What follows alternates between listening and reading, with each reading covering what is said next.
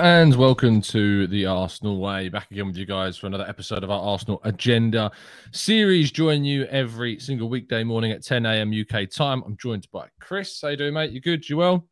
Yeah, not too bad. Thank you, TC. Hope you're doing okay. Hope everyone tuning in as well. Just about recovered from Monday night. Obviously, still a big disappointment. But trying to focus on Sunday now and hope for a Canaries upset in East Anglia. That would be nice. But not getting my hopes up too much on that one. Yeah, no, in that game, and of course Arsenal's game as well against Everton on that game. Everyone thinks like, oh, we're hoping on Norwich, but to be honest, I'm just hoping Arsenal beat Everton at this stage. We got to do that before we can worry about what Norwich do. We kick off though with the news breaking this morning that Arsenal have released their new home kit for the brand new season. This club have been pretty good with timings of when they choose to do things. The mood around the club could not be lower than it is right now. Is that obviously we know this would have been planned well in advance that they were going to announce it on this date, but do you think that the current kind of mood around the club will affect this kit launch in any way? Potentially. I don't think it would be as warmly received as it probably would have been if Arsenal had secured top four, or if we obviously going into Sunday still with it sort of in our hands. But I saw the launch this morning. I watched the video that Arsenal put out and the community initiative that they've put in with it as well. I thought it was really good, and I was thinking to myself, as just at times when I'm sort of falling out of love with this football club and they break my heart, they sort of reel me back in and remind me as to why I'm a supporter of the club and what makes it unique and special. And I think releasing a new home kit, you can just sort of post a few pictures and put the link to the website. I know we have it, but Arsenal certainly over the last few years, certainly and since the pandemic came about, the club has worked really closely with businesses in the community. We're seeing those great adverts that they put out maybe once every month, different businesses and players getting involved, and the support for them is really, really important. And I think, if I remember correctly, there's still a lot I need to catch up on this morning, but I think £5 goes to the Arsenal's sort of businesses in the community with every sort of home shirt that's bought. So that's a nice touch, and like I say, the video is really, really good as well. So. Like I say, where we are at the moment in terms of football matters and where we are on the pitch and in the table, it will probably have an effect on it in some form, yes. But in terms of the kit itself, I think it's very nice, and the community initiative that's gone with the release, and that will go with the purchase of the shirts as well as a nice touch. Yeah, absolutely. Do you think we can read anything into who wasn't involved in the video? Obviously there was no Lacazette, no Eddie Nketiah, no Mohamed El-Neni, all players that contracts will end at the end of the season. Obviously, it was a focus on kind of the young players plus Granit Xhaka. Interesting him being featured quite heavily in it as well, because we know, according to the information that Chris Wheatley put out, if we remember back to kind of the start of the season, that Roma were still expected to return this summer with a possible interest in him. Do you think that is an indication that his future is pretty tied up with the club and that those that didn't feature are perhaps moving on? Potentially. there's always that talking point, isn't there, when new kit's released, and you always look to see who's in the promotional photo shoots and who isn't.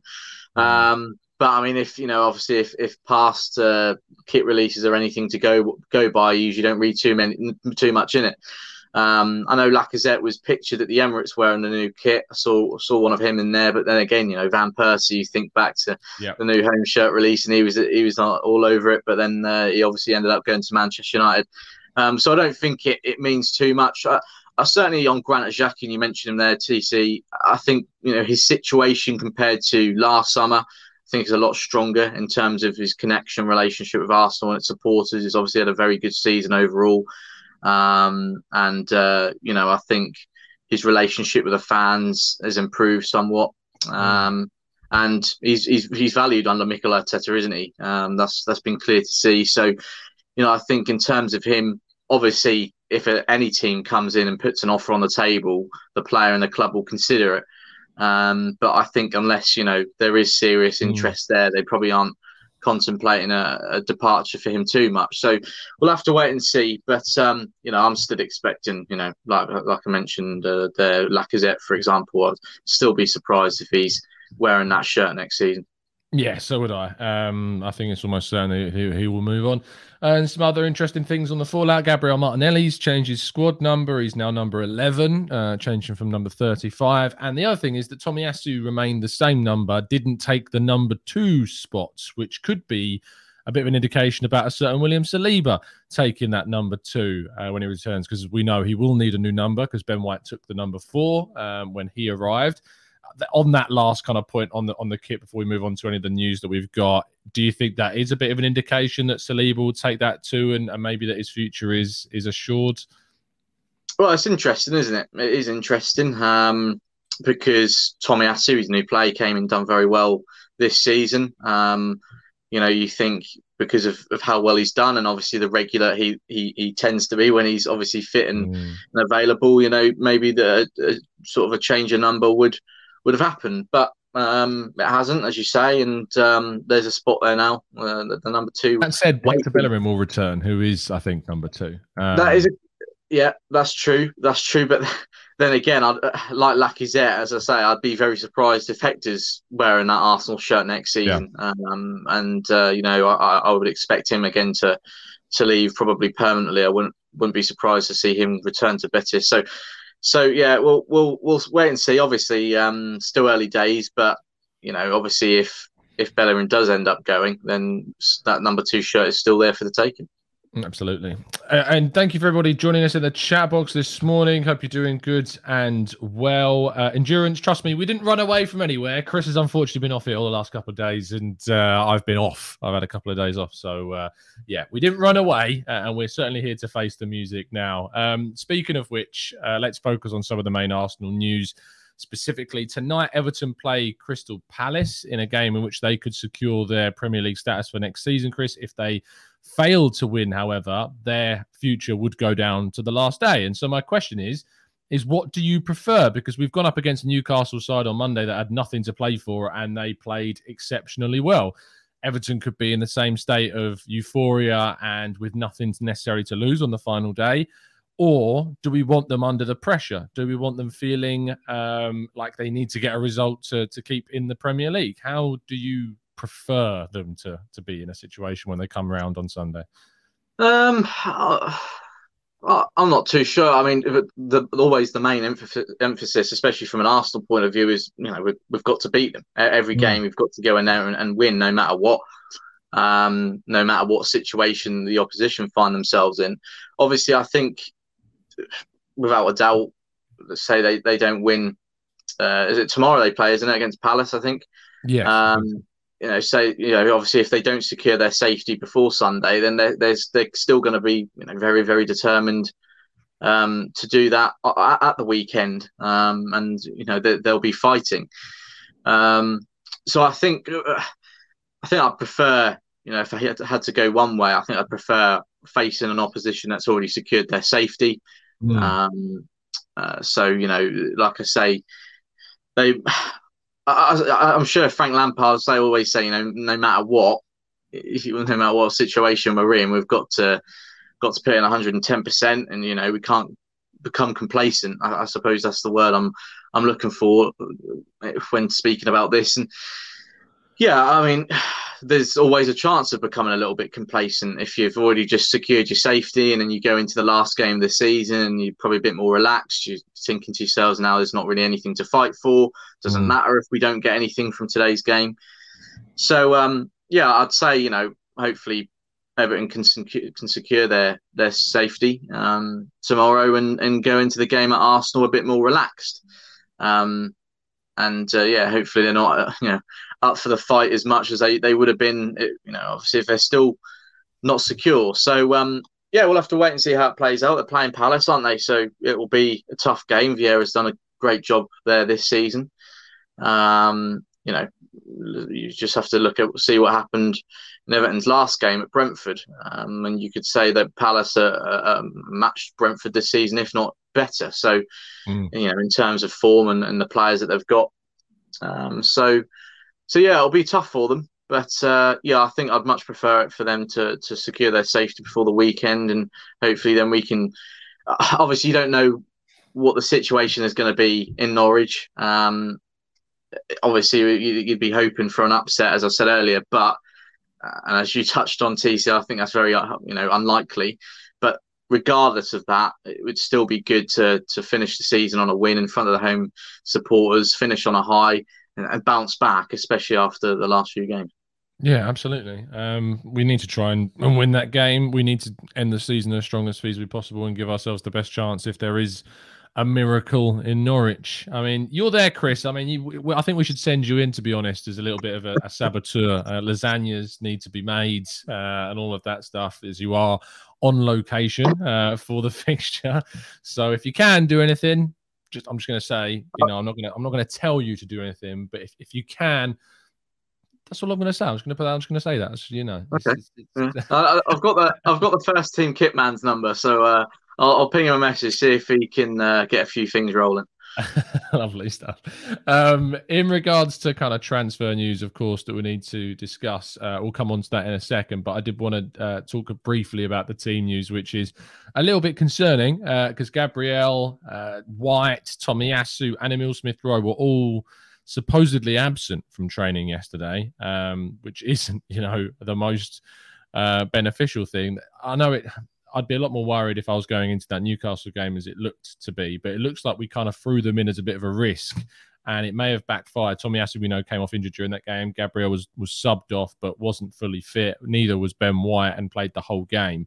So if they are all out, especially those three defenders, how on earth is Arteta building his back four? I know Rob Holding will be back from his suspension, but still, how is he going to build that back four? Good question. I think maybe, considering the absentees, and obviously, like you say, it appears White and Gabriel in particular weren't nowhere near ready for that game on Monday. And it was a difficult situation, isn't it? Because we're heading into a must-win game. That's what it was.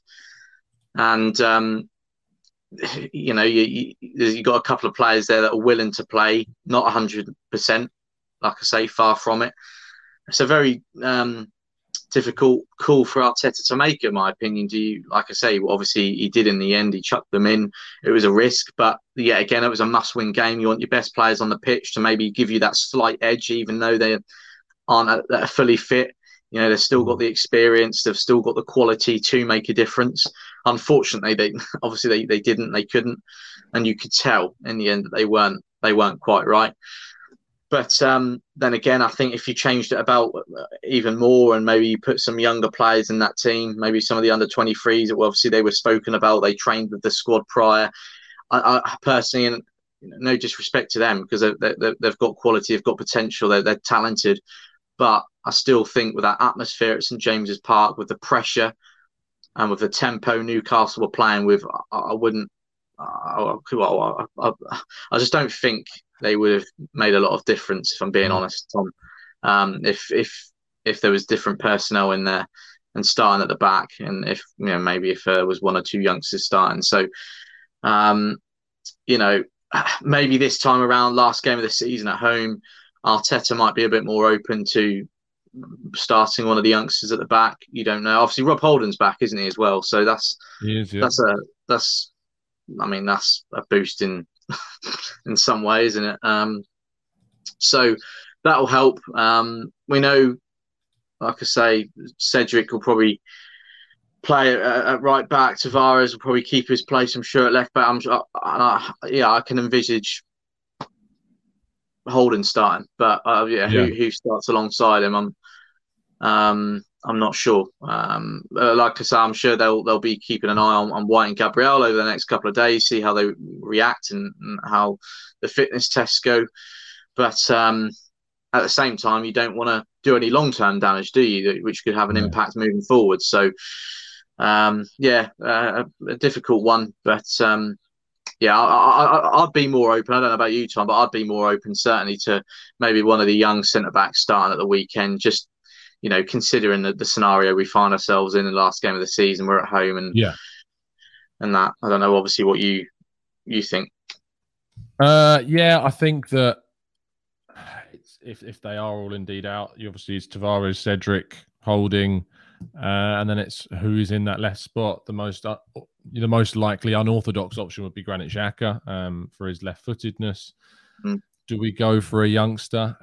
We know Omar Rekic was away on holiday over the Newcastle. He was in Spain last weekend. I don't know if he's back. Jonathan Dinzey is more of the left-sided centre-back in the youth team. Does he come in?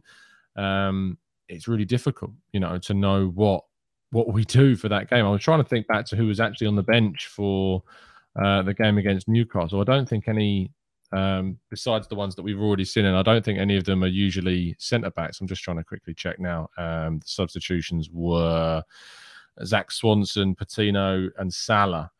There wasn't any, centre-back on the bench at all. So the only options we would have gone for is, you imagine, bringing Cedric on for Tomiyasu, which we did. Lokonga maybe coming on and Xhaka going at centre-back. So Swanson's a right-back, but he's not a centre-back. He's very attacking-minded as well, and he likes to drive forward as much as possible when he plays. So I don't think they would go for that, and I think they would be more likely to put in, Granit Xhaka. The other option is maybe to put Tavares at left centre-back and Saka at left-back. That's the only other option I can think of.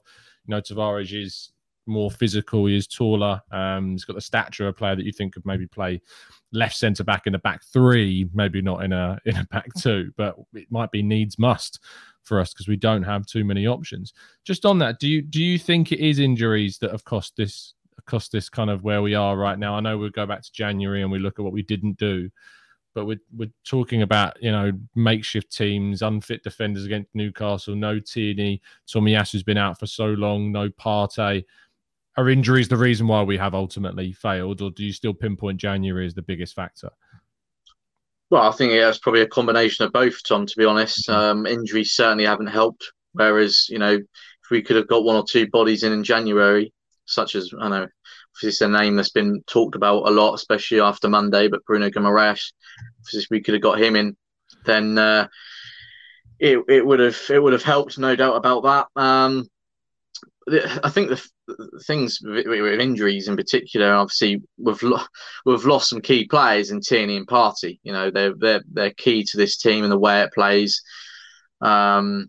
Despite maybe Tierney not having his best season in an Arsenal shirt, again, you can still see the quality that he possesses, the leadership that he has, and the experience that he carries. And Partey was obviously having probably his strongest season yet. You could argue. There was a moment where Arteta, I'm sure you'll remember, Tom, and the people tuning in will remember that there was a moment where, or there was sort of a patch where Arteta was picking the same starting 11 week after week. And we started to find that consistency, that it was the same lineup. Everyone was on the same page. I think we were playing some really good football as well. We're in good form. And when that gets broken up, obviously it's far from ideal, and you can see the implications of that. And you then relying on players to come in who haven't perhaps been playing as much. New Tavares, for example, El Neni. Okay, El Neni's been great actually overall since he come in, but again, it's still far from ideal. And not only have we lost a couple of key players in Tierney and Partey, one of our best players, but all of a sudden that understanding in some of the players and the way we set up and the confidence and the consistency in our performances gets affected by their absence as well. So yeah, it does play a big part, absolutely. And yes, I would point the finger towards January as well. And I'd say, yeah, both of them have played a huge part in our sort of downfall towards the end of the season. Absolutely. For me, I absolutely point towards January as one of the reasons why we haven't scored as many goals. But no matter what we did in January, we weren't replacing the losses of Tomiyasu and Tierney. And I just feel that, in the last 10 games, Tomiyasu and Tierney, had they been fit, do we win one of those games against Southampton, Brighton, Newcastle, Palace, maybe even Spurs? Do we win one of those? Because if we win one of those, we go into Everton, with that game in our own hands and the Champions League race in our own hands. And I think that we do.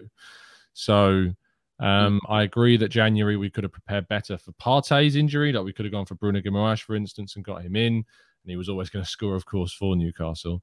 But the Tomiyasu and Tierney injuries in particular, I think the fact that we lost them for such long periods have hurt us. And I think had those two been available, and we never were looking to bring anyone in, and no one was sitting there in January going, why aren't we bringing in a fullback? You know, no one was sitting there and saying that.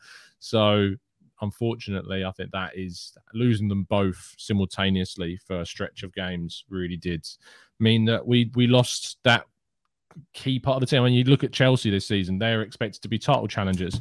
They lost Ben Chilwell very early on, and they lost Reece James for a lot of big part of the season as well. And yet they've got, you know, Marcus Alonso and Cesar Azpilicueta as possible replacements. But even then, you know, their objective for the season, being a title challenge, fell away very quickly. So it goes to show that, you know, you can spend 300 odd plus million, but you lose two starting players in two key positions, like both fullbacks. It doesn't necessarily matter what you do in a transfer window. It's still going to hurt you. And, you know, Eddie Nketiah coming in has been at times good, and I think his energy's been good. But had we had that foundation to build forward from, I think that solidity would have definitely, you know, added at least one more win. I mean, as Divesh says here, we lost 5 in 9. Imagine if we'd have had those two. If it was just 4 in 9, we'd be in the lead still. And that's kind of the point that we're making.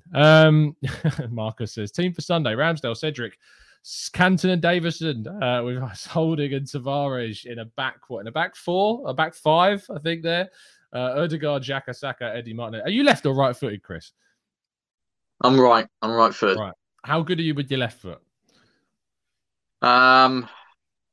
I'd make things interesting, TC. Put it that way. I'd put it that way. If I was on the left, it would be interesting. I'll have to go left centre back then, is it? The back five. Last question before we wrap things up is obviously me and you have been off the last couple of days, and I know Bailey's been tackling some transfer stuff, but this link to Ilkay Gundoğan I wanted to briefly touch upon because it's an interesting one. I'm really in favour of this move. I think it's a really smart piece of business if we can get it done, because I think that Arsenal have needed some experience. We still need another central midfielder, definitely, on top of Gündoğan, but it's a bit of a bonus signing in the midfield, and maybe as an El Neni replacement, I think it's a really smart bit of business if it is something that we can get done. I'm not saying that it's likely, but it is a link that's come up over the last few days. What have you made of it? Interesting, but not surprised. As soon as I think there was initial reports about Gundogan leaving, and I thought, I'll just leave it maybe a few hours or a couple of days, and I'm sure we'll see an Arsenal link there somewhere. Obviously, we've seen it, haven't we, with Sterling, Bernardo Silva, obviously Gabriel Jesus now, and now Gundogan. And it's no surprise with Arteta's links, of course, and Arsenal's sort of need for another central midfielder. Would be open to it. Obviously, I'm not sure it wouldn't be one for the future, no. But it would be one to come in to add depth and experience in the centre of the park and add quality, because he is a quality player. I know he's had his injury troubles, but I think he's been sort of found consistency in terms of game time this season, and he's put aside the injury troubles, so that's encouraging. It would be good, but again, Tom, I'm thinking about our starter midfielders next season. Obviously, we don't know what will happen with Xhaka. I still think we could, get someone out there that would sort of overtake him moving forward. El Neni could stay. We've still got Sambi Lokonga. Where would Gundogan lie, in all of this? Because I don't know if he'd be a starter every week. Is he someone to just take up a spot on the bench and be a rotational option? I'm not entirely sure, because obviously we've been linked to Ruben Neves and Yuri Tielemans, who you would expect to come in and be the regular starters. So I'm not sure where, or how that would work on top of Gundogan. It'd be interesting to see where he fits in, pretty much, and what role he would be given. But yeah, it's a link that excites me to a certain extent. Like I say, he's had a great season. He's a very consistent player, very tidy player. It brings experience. But yeah, I'm just not sure where he would fit in or what role he would be. We've got Xhaka, who's already really experienced. We've got Thomas Partey, who's experienced. We've got El Neni, who's experienced. Whether or not he's the right profile, I'm not sure yet. Fair enough. Fair enough. Let us know what you think in the comment section below about the possibility of Ilkay Gundogan joining Arsenal in the summer. Thank you so much for tuning in, people. Make sure to drop a like on the video and subscribe to the channel if you are indeed new. We'll be bringing you constant transfer updates throughout the transfer window after the end of the season. Coverage, of course, pre-season starts very soon in July and then all into next season as well. Chris, thank you so much for joining me. Really appreciate your time. Thanks, TC. Pleasure as always. And thanks to everyone tuning in this morning. I hope everyone has a great day, despite the weather taking a nasty turn. Yeah, I'm actually a little bit thankful. It's been too hot. It's a very British thing to moan about it when the sun finally comes out. It's been too hot. So I'm actually quite appreciative for the slight dip in the temperature.